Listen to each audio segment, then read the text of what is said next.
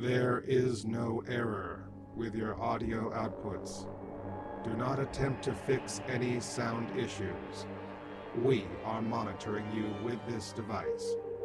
We control your options and settings. We are transmitting through your internet connection, but our signal is actually entering your mind, sending electrical impulses into the very tissues of your brain. Try to stay calm. We've taken over your senses for the duration of this broadcast. You are helpless to resist. We have taken control for your own sake. There are things you must know. This is Paranoia Radio, hosted by Olaf Phillips and Ron Patton. Welcome to another thrilling episode of the Paranoia Podcast. I am Olaf Phillips. I am the publisher and owner of said magazine, Ron.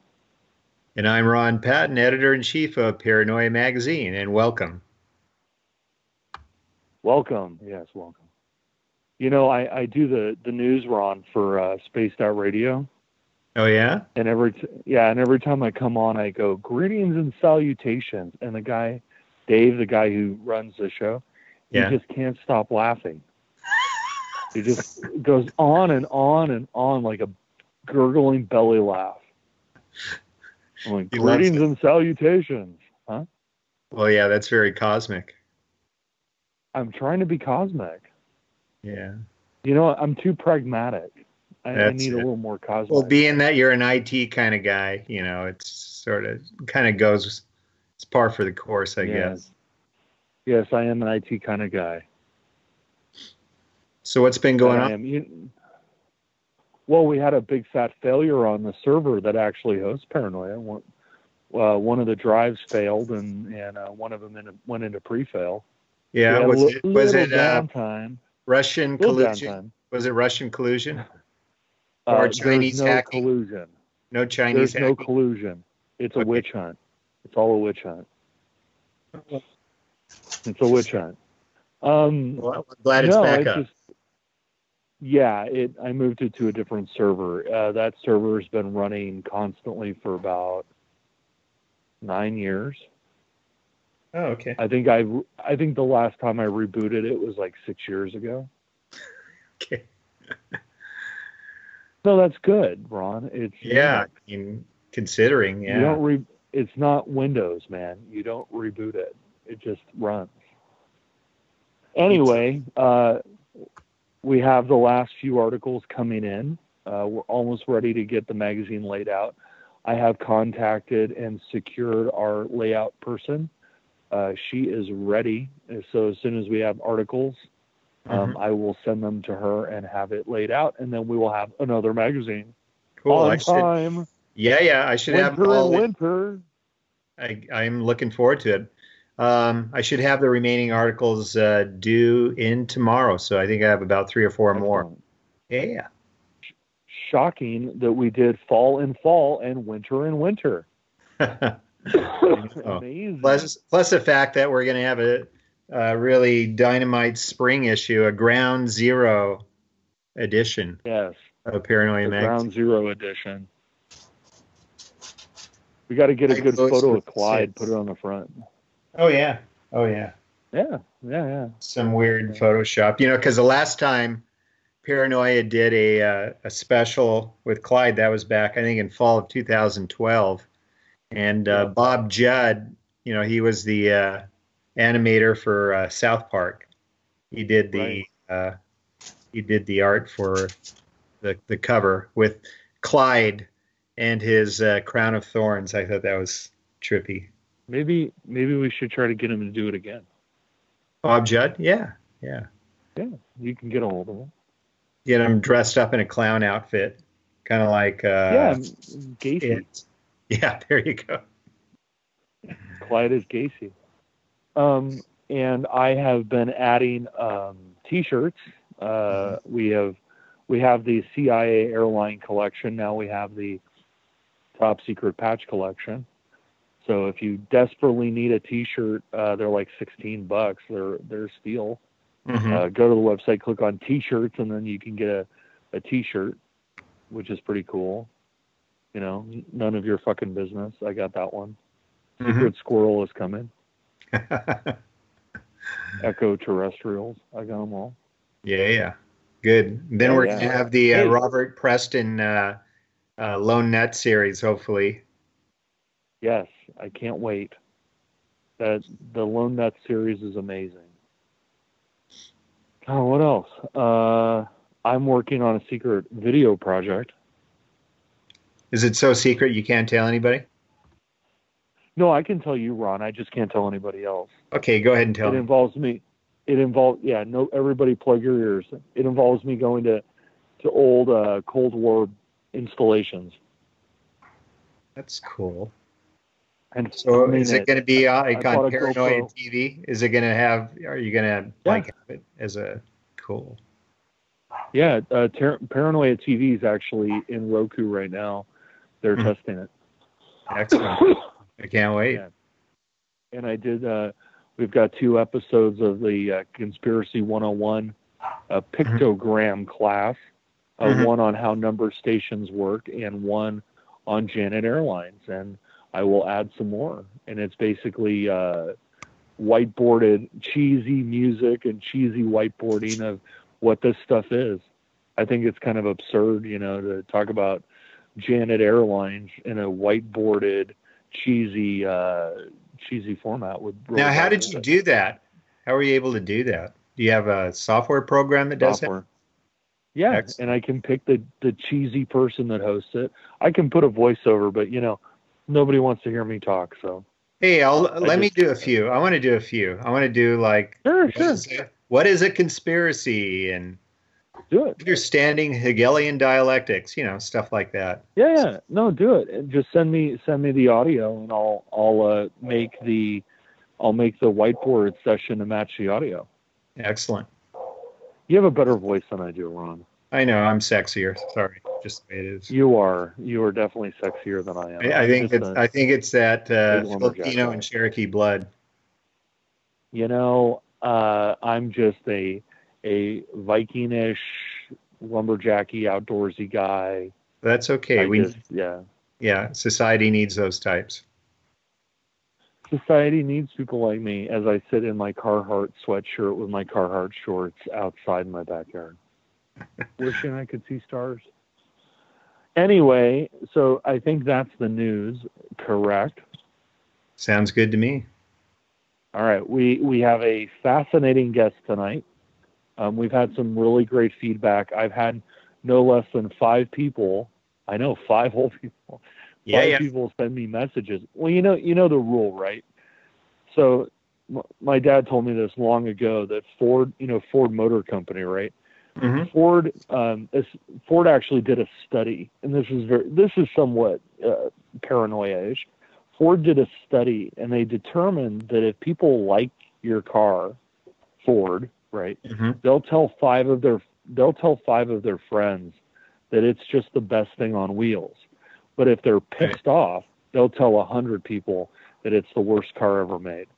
So I take 5 people. You know, we've been getting 500-600 plays per episode. It's increasing.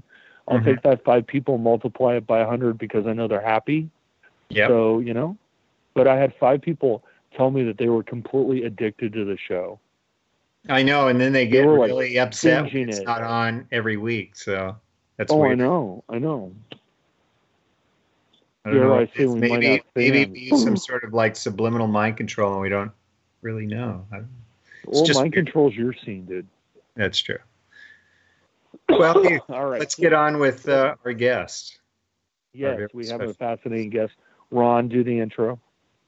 Well, this evening we have Cassandra Vanzant, and I met Cassandra. Welcome, Cassandra. Hi, Ron. How are you this evening? I'm doing well, thank you. Great. And I don't think we've spoken in years. This is true, but I never forgot you. Well, that's very sweet of you. I remember we were at the UFO Congress conference. Now, what year was that? Was that 2012 or 2013? I can't remember I think exactly. It was one of the years, though. Yeah, it was. You have one of the years, right? So it was around there. Yeah. and our tables were like Directional. next to each other. Yes. And you had some artwork that I'm going, whoa, what's this all about? But let me give a formal introduction. Cassandra is a psychic, medium, channeler, animal artist, spirit photographer, galactic healer, and educator.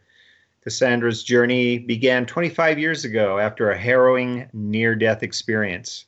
This life-altering event served to become the rite of passage which awakened her latent psychic abilities. Since that fateful day, Cassandra has sought answers and insights from the unseen realms of spirit guides, angels, and extraterrestrials whom she encountered while out of body. Eventually, this soul-searching endeavor led to the refinement of Cassandra's highly intuitive gifts. The main modality she now works through are clairvoyance, mediumship, and channeling. As the celestial interpreter of the star families, she also writes, speaks, and translates the intergalactic language.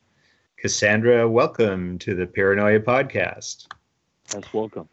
Thank you. Thank you. I'm excited. I really am. I know. It's just like, Don't get too hey, haven't excited. spoken to you in a while. Hey, you want to come on the show? I know. Don't get too excited. We call this the best amateur hour on podcasting, so don't But worry it's about fun. it. It's fun. We have good time with it. I'll So, take it. I'll take it. Yeah. So I guess, what really intrigued me was your story.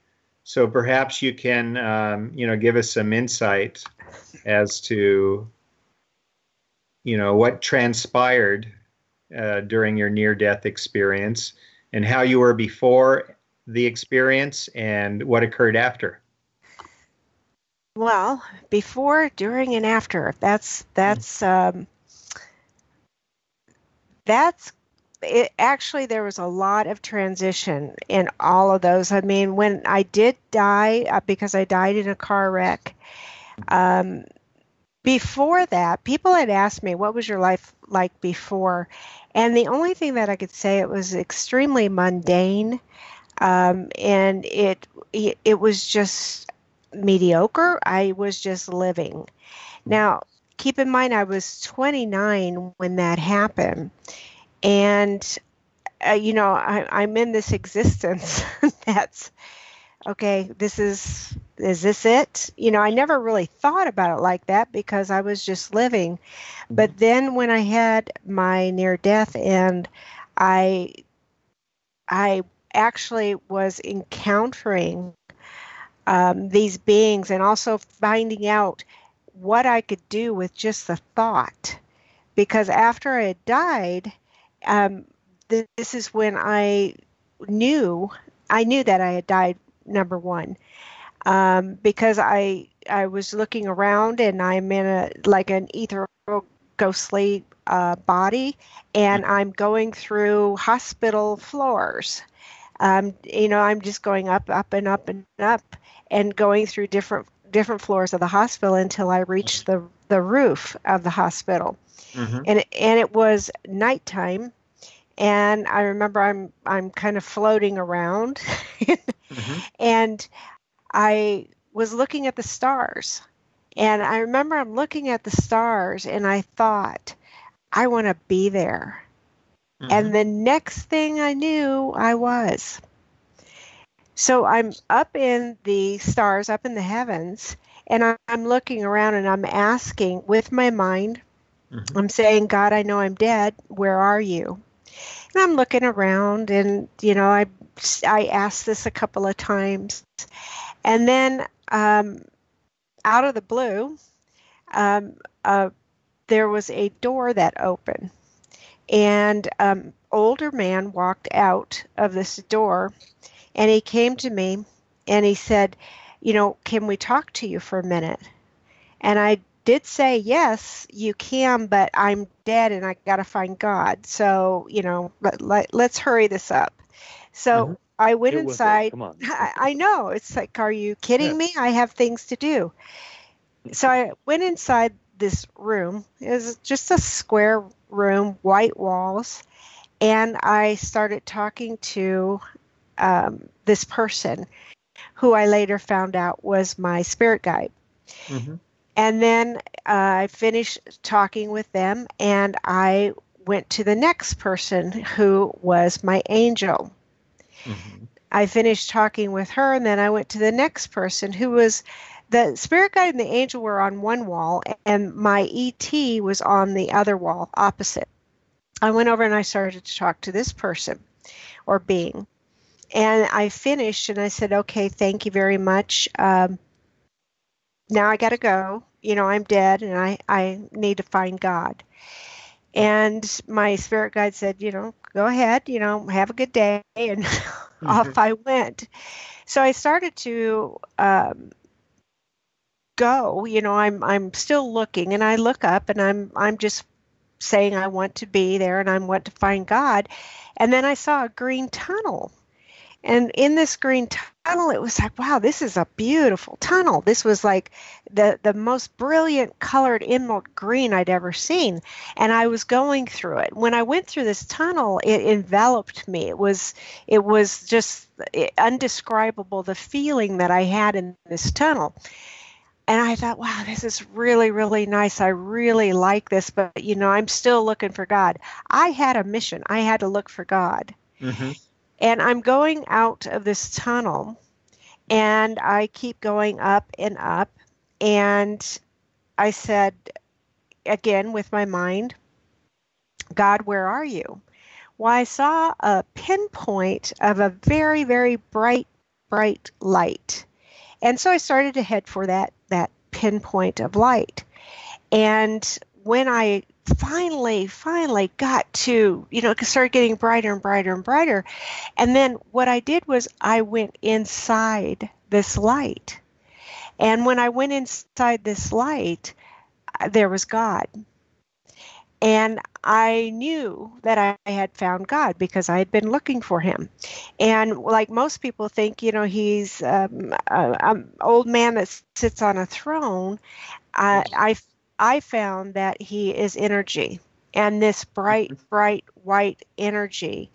I went into the God source, is what I just put it like that. I'm going into the God source, and I'm actually having a conversation with God. And I remember the only thing about that conversation was I said, "Can I stay?" And I heard, "Not yet." And as soon as I heard "not yet," I was back in my body.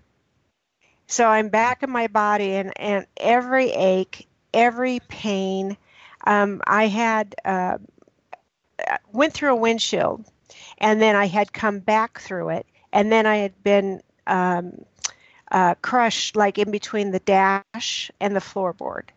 So when they cut me out of the truck, I had massive head injuries, as you can imagine, and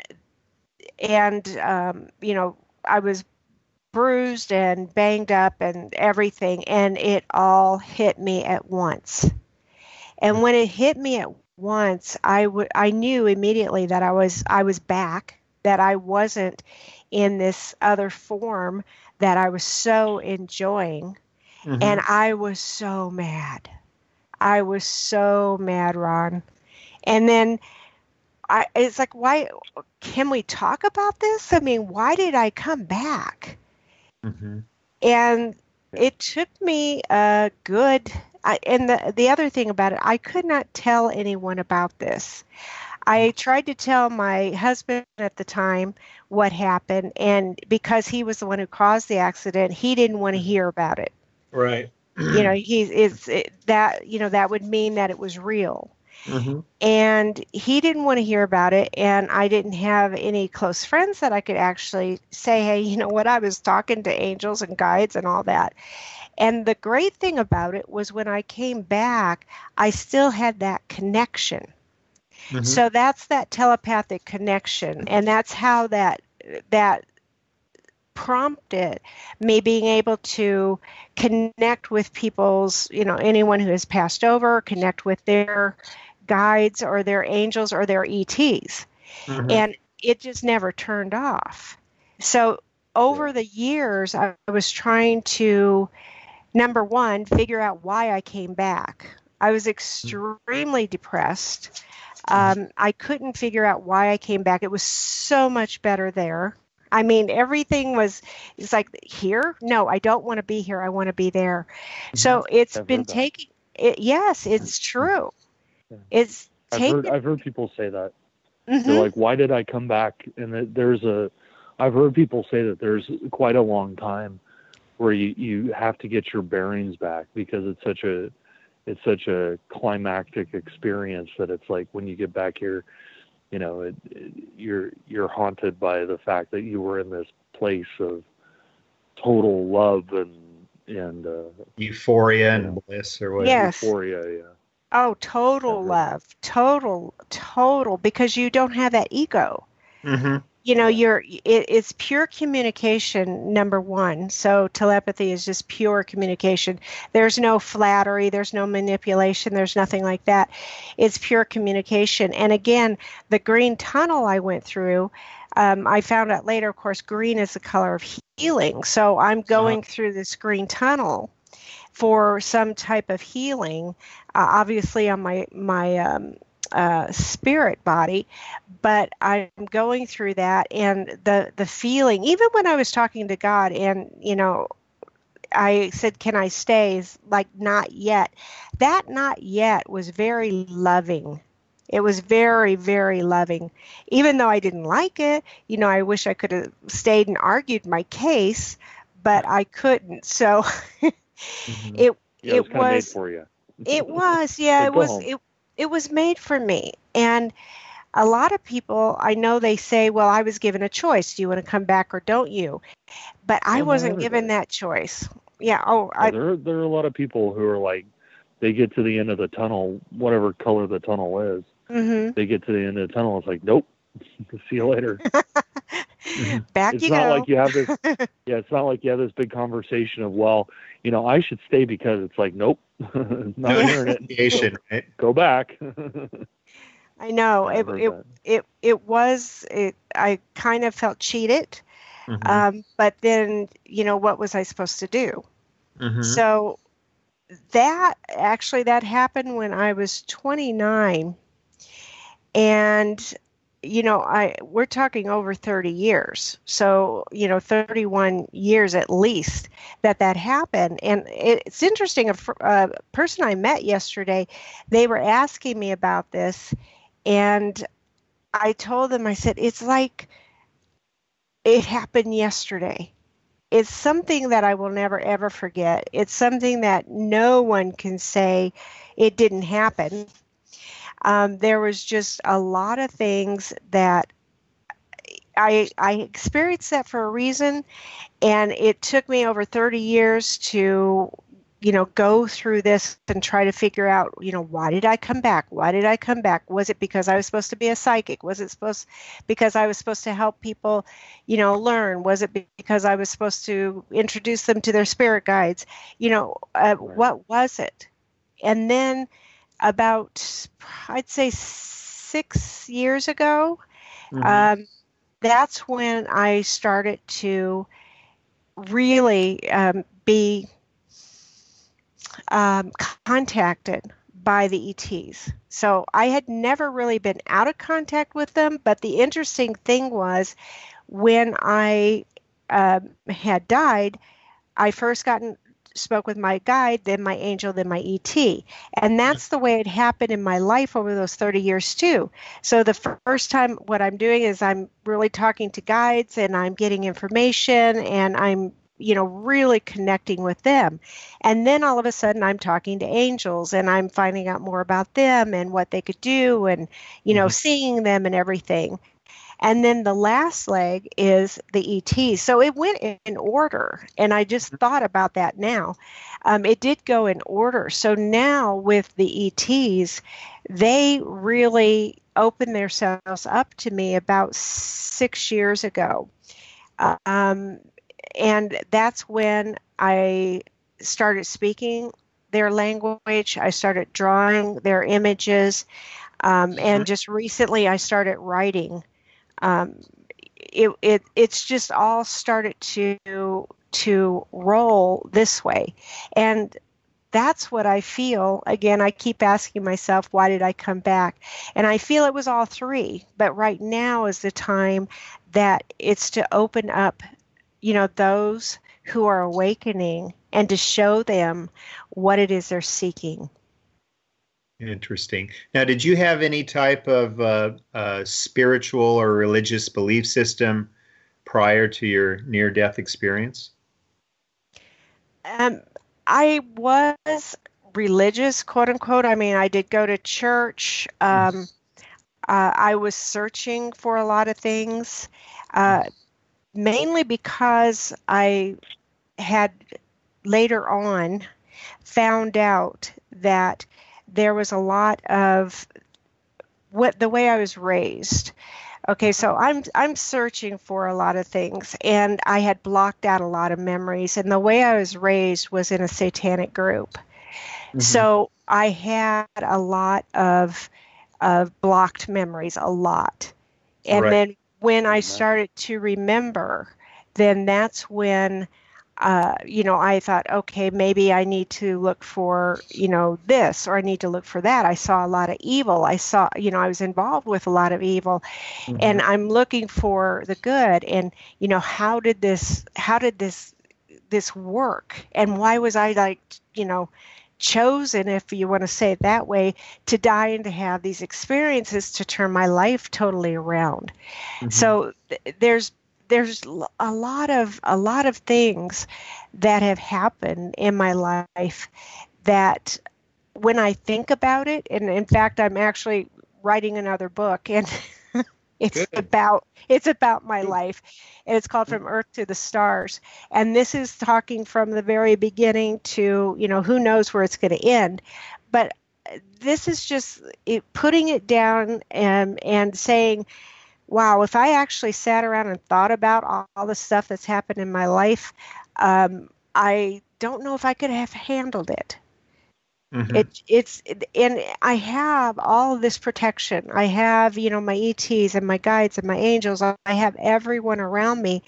And you don't realize that. There's a lot of people that don't realize how many helpers, unseen helpers they have around them. So when you feel that you're alone, just know that you aren't, because we're not put here just to kind of fumble around in the dark.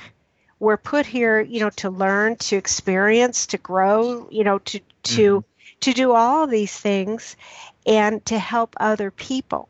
So we help ourselves first, and then we help other people. Right. Yeah, I was always kind of blown away regarding the synchronicities of meeting other people, like at that UFO Congress conference, and just talking to them. And I remember talking with you. And now, are you of Cherokee heritage? I do have a Native American in me, and I do believe it's Cherokee, yes. Right. I think we were talking about that. Right. Do you also think that pretty much all humans have some sort of lineage of sorts to the stars? Oh, yes, definitely. Right. Definitely. I noticed that there were a lot of people who were saying, oh, you have this kind of energy, or Pleiadian or whatever. And it was like, I didn't know what to think at the time. And I was talking to Cynthia Crawford. Oh, yeah. And she was going, oh, sometimes that's just a pickup line, but she goes, I don't think you're really Pleiadian. You're more from the Sirius. Is that how it's pronounced? Cyrus? Yes. Sirius, Syrians. Yeah. You have more of a warrior in you. Right. That's what she was telling me. And I'm going, I have no idea, because it was all so new to me, Right. And so I was just very intrigued by the fact that people like you, and then Cynthia, who I know she passed away, a year or two ago. Yeah. I just found it so intriguing. And at that time, I was feeling really down. There was some relationship issues I was going through. and I was just feeling really depressed. But I remember you helped lift up my spirits. And then Clifford Mahudi, who's a Zuni tribal leader, he was there. He didn't even know me, but he just came up to me and he said, "Hey, take care of yourself, okay?" It's like, whoa! I felt naked, Yeah. like, can you see something that? I mean, it was startling at first, but I just felt really good. That seemed like there was a lot of genuine compassion and transparency that was Oh, there. definitely. I mean, we go to these places. We are meant to, see certain people. This Mhm. is just how it works. The universe just puts us all in the place that we're supposed to be in. Mhm. And I mean, I just went to a conference in October um, in Albuquerque, and Oh, then that's right. I saw that. I noticed that you were on yeah. there. And then I went to one in July in Colorado. And Mhm. in both of them, I mean, the people that I met, and, we exchange a lot of energy and we also exchange a lot of information. And Mhm. this information may or may not have been conscious, Mhm. because each of us hold a piece of the puzzle. Right. And when we make these connections, whether it's just for, that time or it's a lifelong thing, Mhm. there's a reason for it. So with Cynthia, though, I'm still in contact with her. That's one of the perks, Wow. I'm That's still in That is a contact perk. with her. And I actually write about it. On my website, I have a blog called the Cynthia Chronicles. And what I do is I, pick a subject, or she just comes in and says, we need to talk about this. And I'm like, okay. So I start, writing it out. So this is something that I had worked on last year, and then I lapsed a little bit, and then I got another one, a download from her. I mean, when I'm channeling her, I mean, uh-huh. she's just talking to me, and I'm just Mhm. typing what she's saying. Right. And it's actually about the Syrian warrior of light. Wow. So this Interesting. is, yeah, this is something that I do to keep connected to her, because I miss her body, her presence, Mm-hmm. terribly. But I get so much more from her this way. And she knew that this was what was going to happen, so that she could work more, because she was all about working with the Federation and helping the star seeds. And this is what she wanted to do. So, sad for us, but she's doing what she's supposed to be. And when she saw my pictures, because I actually the beings use Cynthia as a um, my first, my guinea pig, for Mm-hmm. me to try out on, because Wow. she was the one that I gave my very first galactic message to. And I said, I'm going to give you a reading, or I'm going to give you a message, and it's going to be in your galactic language. And, I'm like very hesitant, because I have never told anyone I did this. This was just for me. This was not Right. public. Mm-hmm. And Cynthia looked at me and she just said, just a minute, I'm going to get my recorder. And I'm like, oh, please don't get your recorder. But she did. And after that, she told everyone about what I do. And that got me on a couple of TV shows. And, to be able to help a couple of, not a couple, a lot of people that wanted to know more about their star families. And when I started to draw the beings, I would show Cynthia, well, this came through, and, what do you think? And she was fascinated by this, so she told Mm-hmm. everyone. So now I draw people's star families. Mm-hmm. And then I started to do a tonal, and it's called a tonal vibration. Mm-hmm. And I did this because she came to me one night, and she called me on the phone. She goes, I can't really talk. I had a mini stroke and I can't reach my star family. Would you do it for me? I said, yes, I will. So I was going to reach her star family, but then I opened my mouth and these tones started to come out, and they just continued for about 5 minutes. And she said, what? And I said, I don't know. I said, that's just what I'm supposed to do. And they're healing you, and, you're going to be better tomorrow. So she called me the next day, and she was like totally, I could hear her. She wasn't slurring her words. She had turned totally around. Wow. So they used her, in order for me to get my feet wet, let's put it that way, when doing a public type of coming out. And I really, really appreciated that fact, because it could be pretty scary. I mean, there are people obviously that don't believe in the galactics or what is going on. That's okay. They don't need to. I just know that these are things that really, really help other people awaken. And I feel that I just blaze that path, that trail for them, and then they go on. Mm-hmm. Yeah, we have so many preconceived ideas of who we are and what the universe is like, but it's kind of like the type of experience that you had where you were able to actually sort of talk to the God source and be in the presence of other entities.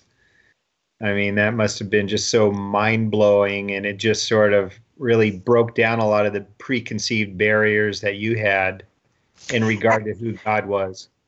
Actually, Ron, at the time, it was very natural. When I was in that state, I didn't think, oh my God, I'm meeting celebrities here. I didn't think that at all. It was very natural. But when I came back, I was still, because I couldn't tell anyone, I was still in my own, wow, that was really cool. But I still want to be there. I couldn't get over that. I want to be there. And it took quite a few years for me to actually, say, okay, fine. It took a lot of changes. I mean, 2 divorces and moving about 1,000 times and meeting different people and, going from there. So again, I don't even want to think about all the things that I've done. So it's very tiring, but I'm still here and I'm still kicking. It's great. That's what it's all about. It is. And it only gets better. So I have a question. So when you were talking about when this actually happened, that you said you ascended through the levels of the hospital until you got to the roof. And then you went out into space. Yes. And you're out there amongst the stars. And yes. then you said a door opened. So was it quite literally like a door appears in space and then it opens and then you pass through it? You got it. That's exactly what it was like. I know. And then you entered a room. And I entered a room, yes. It's very like 2001. It's very interesting. And I've heard a lot of stories like this, but I've never heard one where there's a ET involved. That is a very interesting element that I had not heard before. I mean, it makes sense, right? That if you're in that kind of a space, in that kind of a situation, that if they're all tied together, that they would be, the representative of that would be there as well. You've got the guide, the angel, and the ET, because that is your communications platform, so to speak. Mm-hmm. Yeah, and they were all. It was interesting about the door. The door. They were all. I had to ask. Oh, that's true, though. I mean, you painted the perfect picture. That's exactly the way it was. No. I mean, it just appeared out of nowhere, and I walked in the room. and it was a very small room, it wasn't like a conference hall or anything. It was just a small room with white walls, Mm-hmm. and that's it. Wow. The level of recall is also very interesting. That you can describe it. I'm sure if I asked you what the floor looked like, you could tell me. Yeah, it It's was very white. interesting. There you go. It was white. Everything was white. Everything was white. And the recall, I mean, seriously, you do not, well, let me put it this way. I cannot forget what happened. And I seriously, Makes sense. I'm saying that it's like it was yesterday. I remember the crash. I remember taking my last breath and my spirit leaving my body. I remember looking at my body and going, I mean, I didn't have a problem with it. I didn't care. Mm-hmm. And I remember going through the hospital floors and, seeing the wiring and then coming up on a different floor and, the hustle and bustle and or the quietness. It just depended on what floor it was. And then Sure. getting up on the roof and seeing the pebbles on top of the roof and, um, just looking over the city and then looking up at the stars. I remember everything, everything. And But it will never go oh, away. I have to admit, nobody's ever told me what kind of alien I am, so I'm not like Ron. People don't stop me and go, "Yeah, you're a Pleiadian." Nobody does that to me. So, Well, Yeah. there's a lot of I mean, look at what both of you are trying to expose or to help uncover to the people who are seeking. Mm-hmm. So, you have that mission or that purpose for a reason. And if I looked at your picture and tune in, I'll give you what I get. Yeah, So well, you should give her your picture so she can get an idea. if you want to know, I will give you what I get, and then we could go from there. So, oh boy, what do I have you to think find I'm? Do you think I'm Pleiadian or No, Sirius you're or? Syrian. Oh, okay, Yeah, you're Syrian. that's You what I you thought. Oh you boy, I gotta definitely find a have photo. the warrior in you, a Uh-huh. warrior spirit. Mm-hmm. So uh, I remember, meeting you at the conference. Right. So there's, it's yeah. When Cynthia said that, she was correct. Right. Well, And because it was interesting because there are a lot of women go, "Oh, you have Pleiadian energy," and it's like, "Oh, is that good?" I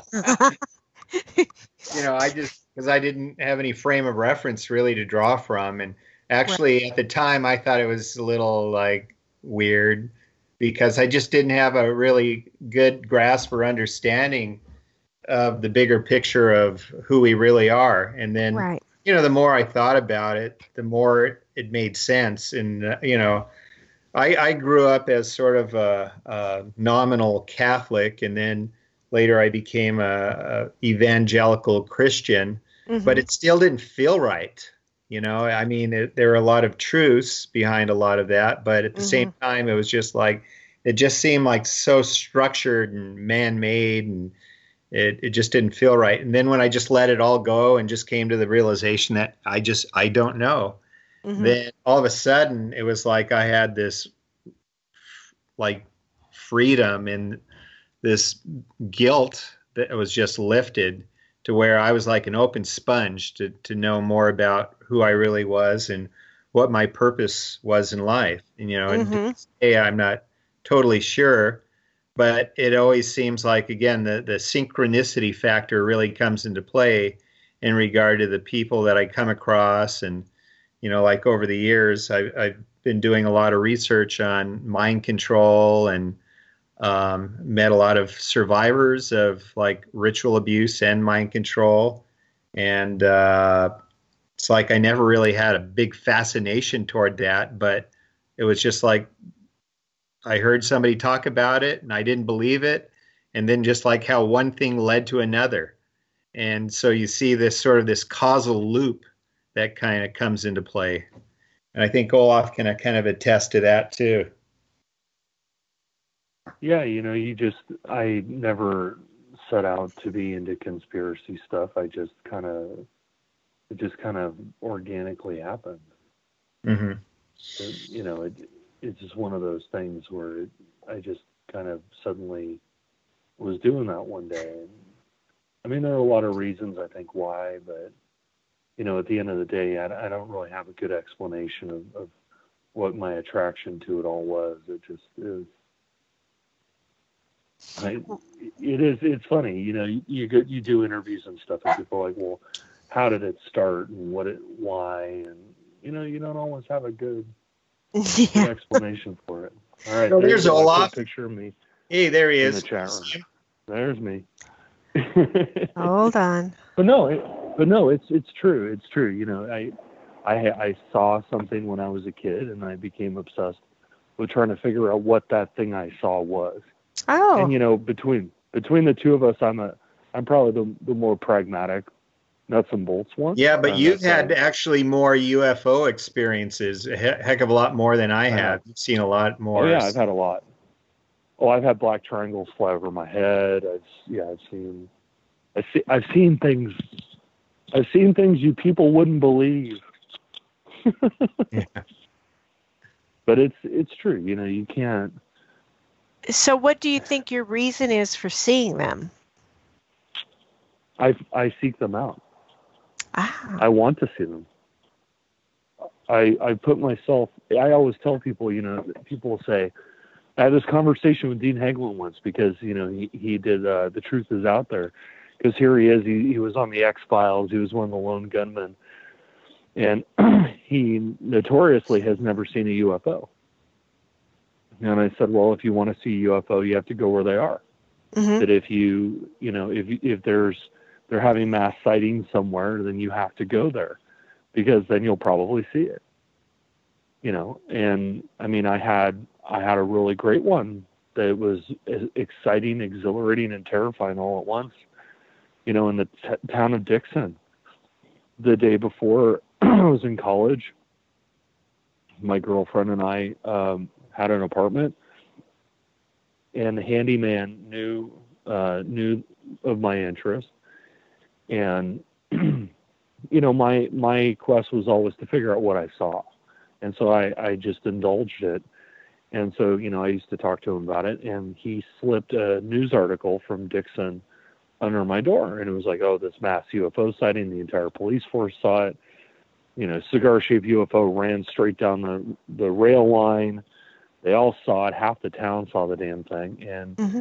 and I looked at her and I said, we got to go. We're probably going to see nothing, but we got to go. So we got in my car that night. We drove out there, and it's a rural community, a little less rural now, but a lot more rural back then. And, we parked in the fields, and one of those little roads that runs through the cornfields, whatever, and we're out there and sitting on the hood of the car and watching them dogfight, make triangles and squares and circles and all this weirdness. We watched that for about 45 minutes or an hour, and then two of them peeled off and actually came down, and they were running lines between these two radio towers, and you could see them actually flipping over in the moonlight. Mm-hmm. You could see them go down to one tower. The towers were a few miles apart. Go down, then roll over, come back, roll over, go down, roll over, and they were parallel, running parallel to each other. And then one of them passed the radio tower that was close to us and was coming directly toward us, and the other one started to do that too. And she looked at me and she's like, I don't want to get abducted. And I'm like, yeah, no, I'm out of here. Yeah. So, we're doing 90 miles an hour through these this little beat to shit road, and cars bouncing up and down. And I'm like, look behind us. Is it following us? We peeled out onto the freeway, and we lived, only a few miles away, but we kept going down the freeway, and we took the long way around just to make sure it wasn't following us. And we like pulled into the parking lot, ran into the house, turned off all the lights, locked the door. Like, are they coming? Yeah, that'd do it. Yeah. Yeah, but and you know, the phone calls from weird people at weird hours of the night that shouldn't have your phone number. You know, the whole 9 yards. Oh yeah. I've had a lot of that kind of thing. I've seen a lot of crazy stuff. I'm wondering why you're dismissing it. I don't dismiss it at all. But or I wouldn't seek it out. But you have this, and what I'm saying is, especially with contact with the ships, you know, you're out there looking at them. Why don't you just ask them? You know, you want to see more than their ship, because they're, believe it or not, when you are in contact with them, they aren't forcing anything on you. So you say, okay, I want to see you. I want to talk to you. I want to see what's the deal? Why am I seeing you, or what's coming out of it? Because I feel that you really have, you can have a great platform with opening up that communication for, I'm not sure what reason right now, but I'm just getting like, urge him to do this, because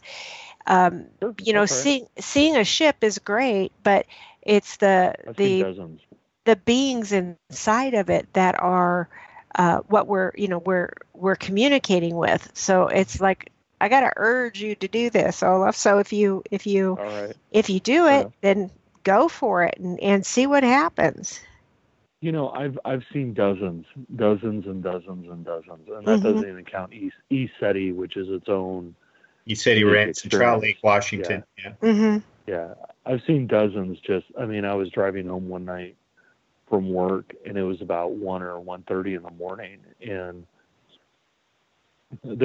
when I drive to work and back, there's a valley, and it was very foggy. It was winter time. It was very foggy, and I was driving along. I was the only person on the road. And it was a highway, and I was doing maybe 70, and a black triangle the size of a 747 came down through the cloud layer and went right over these hills, the hills that were on either side of the valley, and just cruised right over my head. And I thought, one of the things, I was actually talking about this on another interview, one of the things that people always think is that when you have an experience like that, the first thing you're going to do is say, well, I'm going to stop and I'm going to film it and I'm going to do this and do that. And it's not true. In that moment when I saw it, I had a phone with a camera, and I thought to myself, I could pull over, I could film this thing. It would be insane. It's crystal clear. I could see the rivet lines in this thing. I don't know that it was alien. I think it may have been human, but I could see the panels on it. Like you see the panels on an airplane. I could see the panel. It was that low. I mean, it was maybe 1,000 feet over my head max. And, but you think to yourself, well, if I pull over on this road, some dude's going to hit me, and if I pull over on this road, something weird might happen. And so you think to yourself, well, I can see it and I can remember it, and you can either believe me or not. And I'm just going to keep going because I want to go home. I'm tired. And if I pull over, I was convinced, because I live in the lovely state of California, I was convinced that somebody was going to come barreling up that road.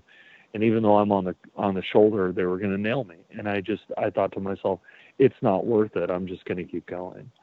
But there, as exciting as it is, as thrilling as it is, there's also a level of uncertainty and terrifyingness of the prospects. So, it's all those things in one, which unless you've seen one, you don't really understand.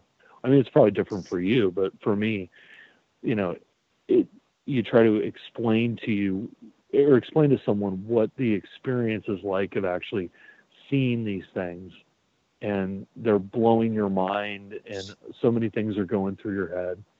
But at the same time, as much as it's blowing your mind, you're thinking, what is that? Mm-hmm. So, yeah, I'll give it a whirl. I mean, the next time I see one. Yeah, fear not. I'll tell them. I've done the the disclosure project thing, going out in the desert with the flashlights and all that, million candle power spotlight and shining it up in the sky. I've never had anything come back, but I'll try. I've done the intention experiments. That stuff never worked for me for some reason, but the next time I actually see one, I'll definitely try. I don't mind. I'll give it a whirl. Yeah. What the heck? You might be very surprised. Yeah, maybe when we go out to Camp Paranoia someday, out by Klamath Falls, we can have something like that. We'll invite Cassandra, and she can. There you go. Is Camp Paranoia? Yeah, we have. We have Camp Paranoia. Oh, how cool! I'd love to go. Yeah, it's by Klamath Falls. And it's a fairly new spot, and Olaf purchased it a couple of years ago, I believe, and we're going to have like a small campsite, and maybe have little sections, have like a Bigfoot section and a UFO section, and conspiracy section, so different little camp areas. Yeah, it's very rustic. It's off the grid. It's outside. It's east of Klamath Falls, up on the side of a mountain. It's at about almost 5,000 feet. Wow. And there's no light pollution. There's nobody there. It's just forest. There's a road. I mean, it's next to a freeway, but you could take a nap on that freeway and nobody would. It's just nobody there. Not like in California, huh? Yeah, and Bigfoot has been seen within a mile. So I think I'm at mile marker 101, and there was a couple of Bigfoot sightings around mile marker 100. So, Bigfoot has been seen within a mile of this place. But yeah, it's forest, big lodgepole pines, 100-foot tall trees. It's pretty cool.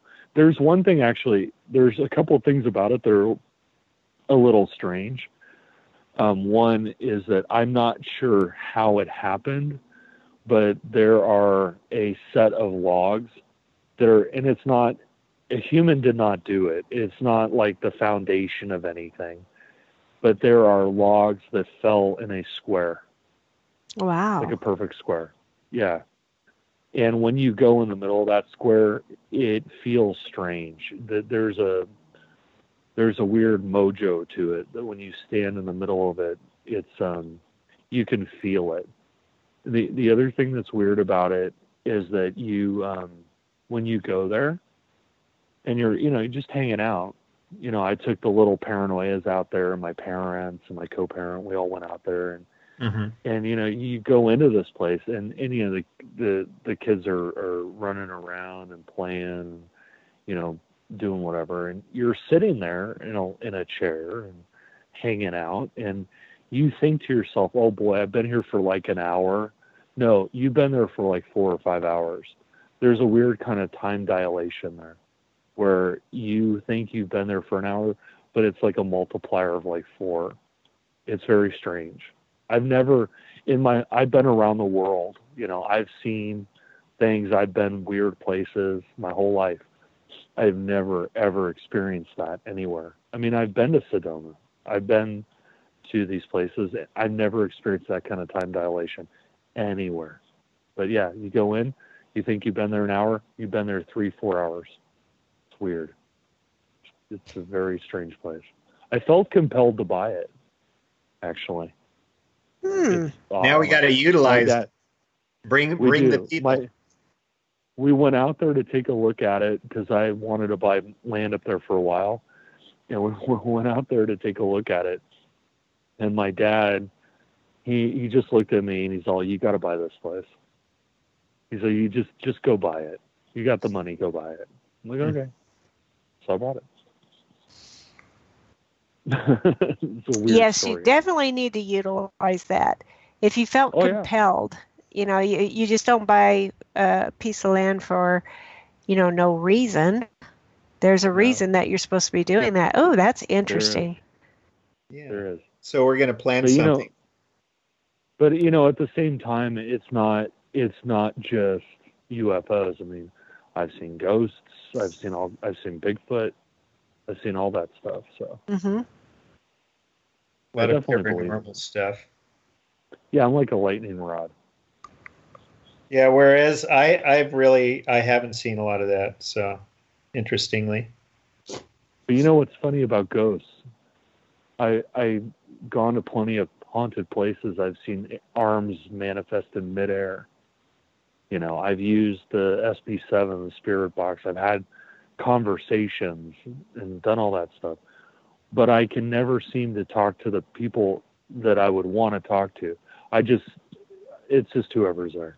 It's not like somebody is like a burning desire to come and hang out. It's always like, like the arm. I went to a haunted hangar, and I didn't know it at the time. It's a museum, but the room that I was in, this woman, she's like, I'm a psychic. And I'm like, okay, sure. Because, I'll take it at face value. If somebody says, well, I'm a psychic, I'll be like, okay, you're a psychic. I'm not here to prove or disprove, your belief of what you are. So she's like, we got to go in this room. I'm like, okay. So I followed her in there, and we're standing there in an arm, wearing a shirt, manifest in midair. And it looked like it was writing on a desk. And so I went back and I asked the guy, the executive director, I'm like, what was in that room? And he said, oh, that was the office. I'm like, well, I just saw some guy's arm appear, and he was writing like he was writing on a table. So, there you go. With my own weirdness. The old residual haunting. Oh, yeah. So, Cassandra, did you figure out what Olaf's star family might be? Yes. Oh my gosh, no. I'm sorry. I'm just listening to this. Okay. I will get back to you though. I will. Yeah, don't worry about it. I definitely will. I'm just curious. Yeah. Nobody ever told me, so I was curious. Everybody is. Sure. Most people who want to admit it are. Yeah. So I was wondering, what are some of the type of healing modalities that you utilize in helping other people? The healing, it started with the tonal vibration, and then it probably a year or so ago, I want to call it, you've heard of Reiki, right? Yeah. Well, I want to call this a galactic Reiki. I mean, because I will have them come through and they're working on the person, but it's not like, traditional Reiki. It's through the beings that are coming through. So I call it galactic Reiki. And these are the ways that I help people as far as the healing modalities go, unless they give me another opening, which they do. They keep adding things, and I never know how it's going to happen, but it just happens. So that's how I help them. Gotcha. That's cool. Yeah. And the other thing I wanted to talk to you about is, those people who profess to be like light workers.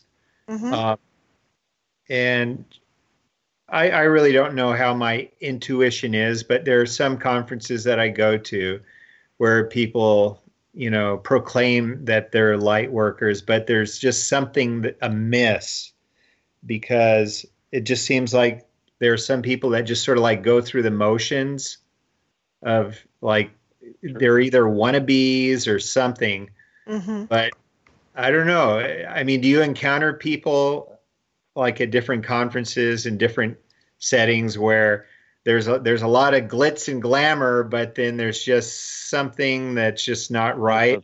Or do you think there's like archon influence in individuals to where they really want to be, but they have a lot of blockages? Actually, it's the former. Oh, Most of it is glitz and glamour.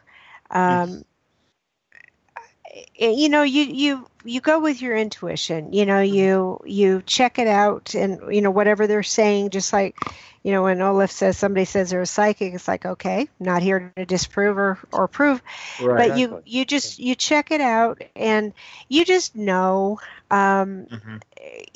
I mean, really, you just know. In any kind of metaphysical occult uh, type of work, you're going to have the ones that just do this because they either want to get in on it for the monetary value, or they want Sure. the no, they have an ego thing, and so they want people to look at them, look at me.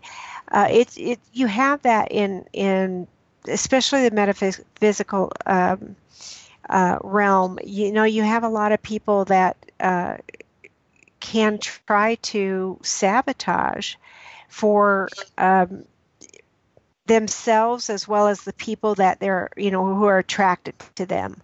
But Right. then everybody goes to who it is that they need at that time. So, if somebody's going to someone that, you don't feel is real legit, then that person is going to them for a reason. So that's what makes the world go round. And, that's why I say you trust that gut, trust your gut feeling.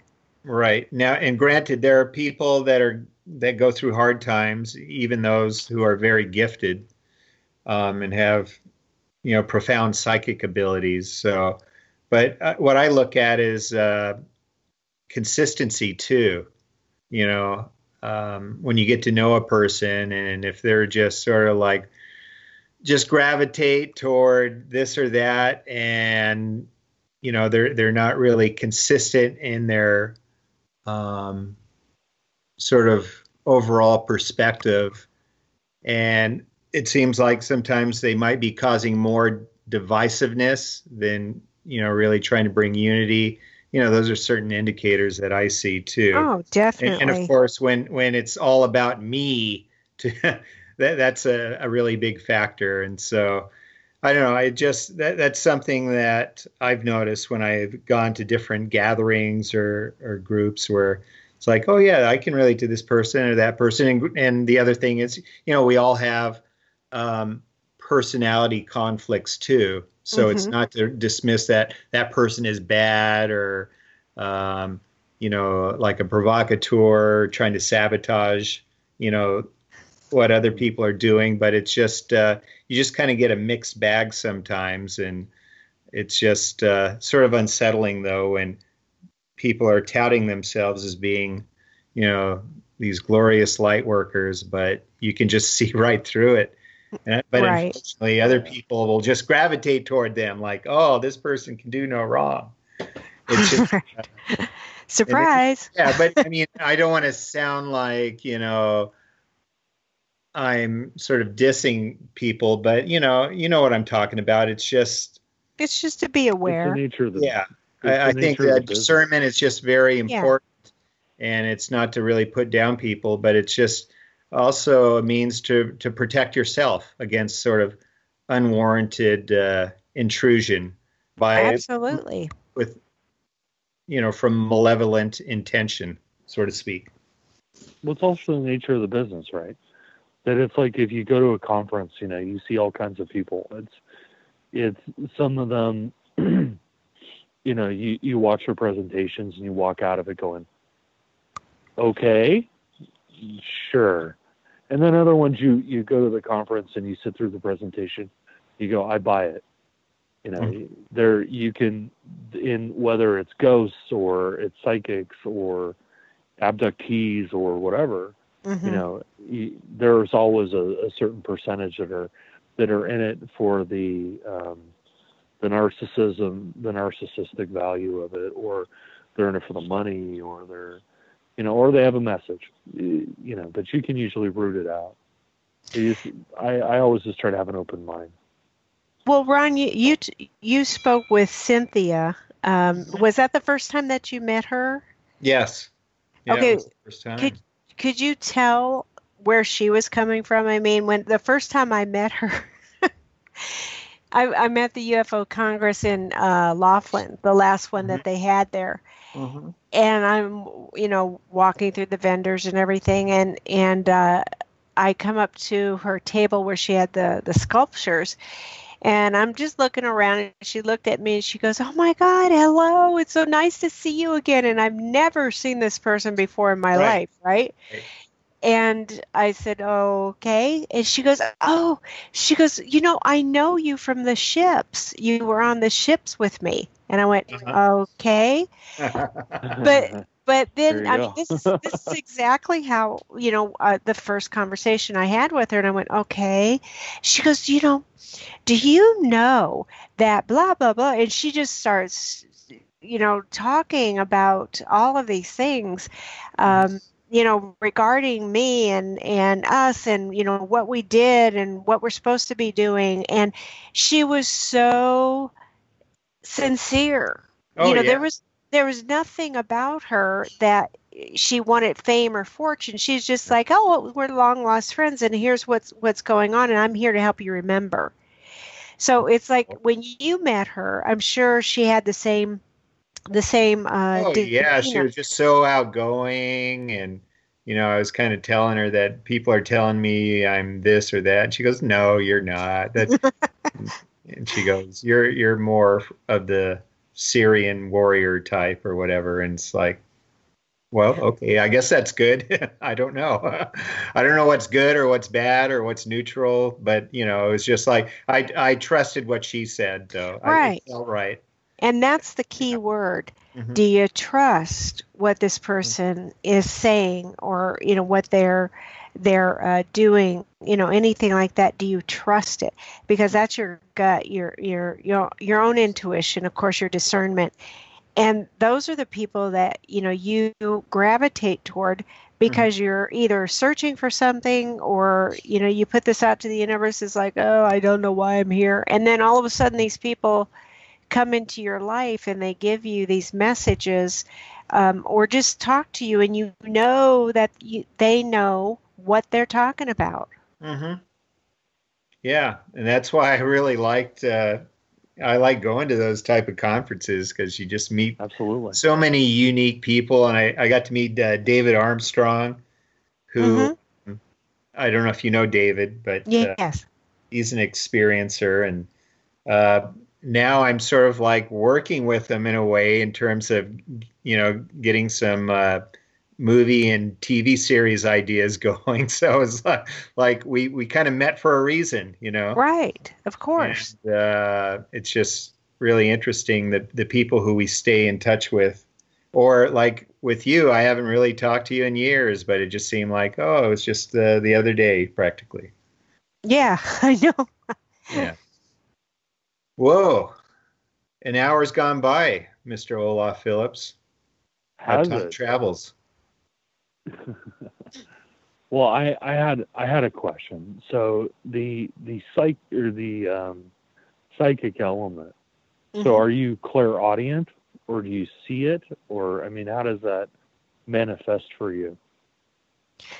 The psychic part, I use a lot of just talking back and forth with whoever it is I'm contacting. So I hear them, but in my mind, I don't hear them audibly. I have, of course, it only happens late at night when I'm trying to sleep, and then I forget about it. Right.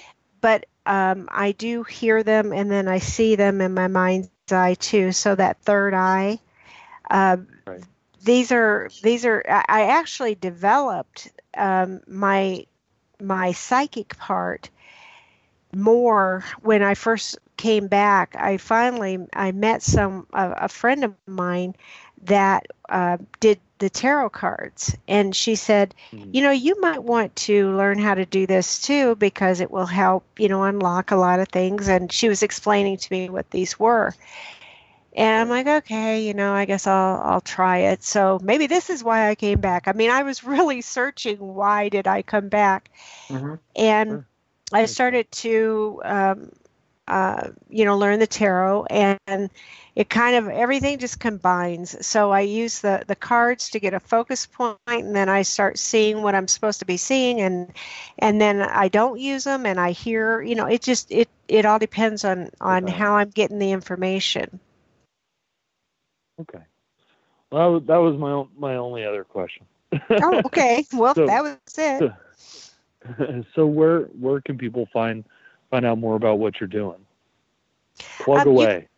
You can go to my website, which is CassandraVanzant.com, and it will tell you a little bit about me, and what I do, and how I do it. And if you want appointments, you can book your own appointment right from my website. And I do, readings over the phone, over Skype. If you're out in the Sedona area, I can meet you in Sedona. And then we could do readings that way. If you, want to do tours, vortexes, or if you want to go out there, we can go out there and see what's happening. I mean, I want to do that. I want a vortex tour. Okay. I love vortexes. Let's have a little mini paranoia conference out in Sedona. Oh, I'm all in for vortexes. I'm down with a vortex tour. Okay, we're going to plan a trip. I want a vortex tour. We're going to plan a trip to Sedona this summer. Okay. Oh, yeah, I want a vortex tour. I like that stuff. Don't make it too late in the summer; it'll be too hot. Oh, that's right. Anyway, yeah, it does get hot. Oh, yeah. Yeah, it gets real hot. It's deserty there. I know. I don't do heat. So maybe in fall would probably be more preferable. The fall would be good. Yeah. Yeah. It doesn't start getting really hot until, after, it starts in the end of May and then June, but July, August, September, no. Yeah. You don't do anything until nighttime, and then it's still hot. I can imagine. Well, we're going to plan something. Yeah. Wonderful. Well, thank you very much for coming on. We appreciate it. Thank you for asking me. Yeah, it's been quite entertaining and interesting, and all of the above. I'm definitely still trying to wrap my mind around the door. For some reason, that Beyond hit the me Door. On, a door. Yeah, that's a good movie. But Beyond the Green Door. That's a different movie. I was thinking Beyond Death's Door, but the Green Door. That's we can discuss that on another thrilling episode of this amazingly amateurish podcast. We can. You know what we should do, Ron? What? We should do a show about the secret. I contacted Trevor Peglin. He has not contacted me back, but we should do a show on the secret patches, because there is one that actually references that. It says Behind the Green Door. Gotcha. And nobody ever gets a reference. Some people think it's the Marilyn Chambers movie from the 70s, adult movie. Well, it is. The implication is the Marilyn. Ivory Snow, Marilyn Chambers. Right. Right. But we should do a show else. about some of those. Yeah. The Mysterious Green Door. Yes. But it's definitely something else. But again, thank you very much for coming on. We'll have to have you back. I'd like to explore the psychic end of it more, because I'm interested in that stuff. But again, thank you very much for coming on. You're welcome. Well, Ron, that time has come again where we must bid adieu. I know. I just want to. So visit paranoiamagazine.com. Buy magazines if you feel like it. Buy t-shirts if you There's books like too. Books. Come on now. There's books. I wrote books. Buy my book, maybe. But yeah, definitely check it out. Leave good notes on iTunes. Rate us well. We do love our listeners. We appreciate you very much. Send us messages. Ron and I are very easy to find. On Facebook, Paranoia Magazine. On Twitter, Paranoia Mag. On Instagram, it's Paranoia Mags with a Z. I know it's really cheesy, but it's the only one I could get. It is. It's cheesy. You can see my paranoid baking or my road trips where I go weird places and see weird things. And I do have a thing for vortexes. The one I've got to get to now is a mystery spot, but I've done the Oregon Vortex, Confusion Hill, and now I need to do the mystery spot. Mm-hmm. But I take photographs of all that stuff, and video coming soon. Anyway, so thank you again for listening. And Ron, take good care and keep the faith. Aloha. Aloha. Thank you for listening to Paranoia Radio, hosted by Olaf Phillips and Ron Patton. Sponsored by Paranoia Magazine. Read it now. paranoiamagazine.com. Intro theme, The Guide, was composed by Scott Moon. scottmoon.net. Outro theme, Fighting Trousers, is by Professor Elemental. ProfessorElemental.com. Voiceover written and performed by Mr. Lobo, host of Cinema Insomnia. Watch new episodes on OSI 74. Visit us at OSI74.com. We are resuming control. For now.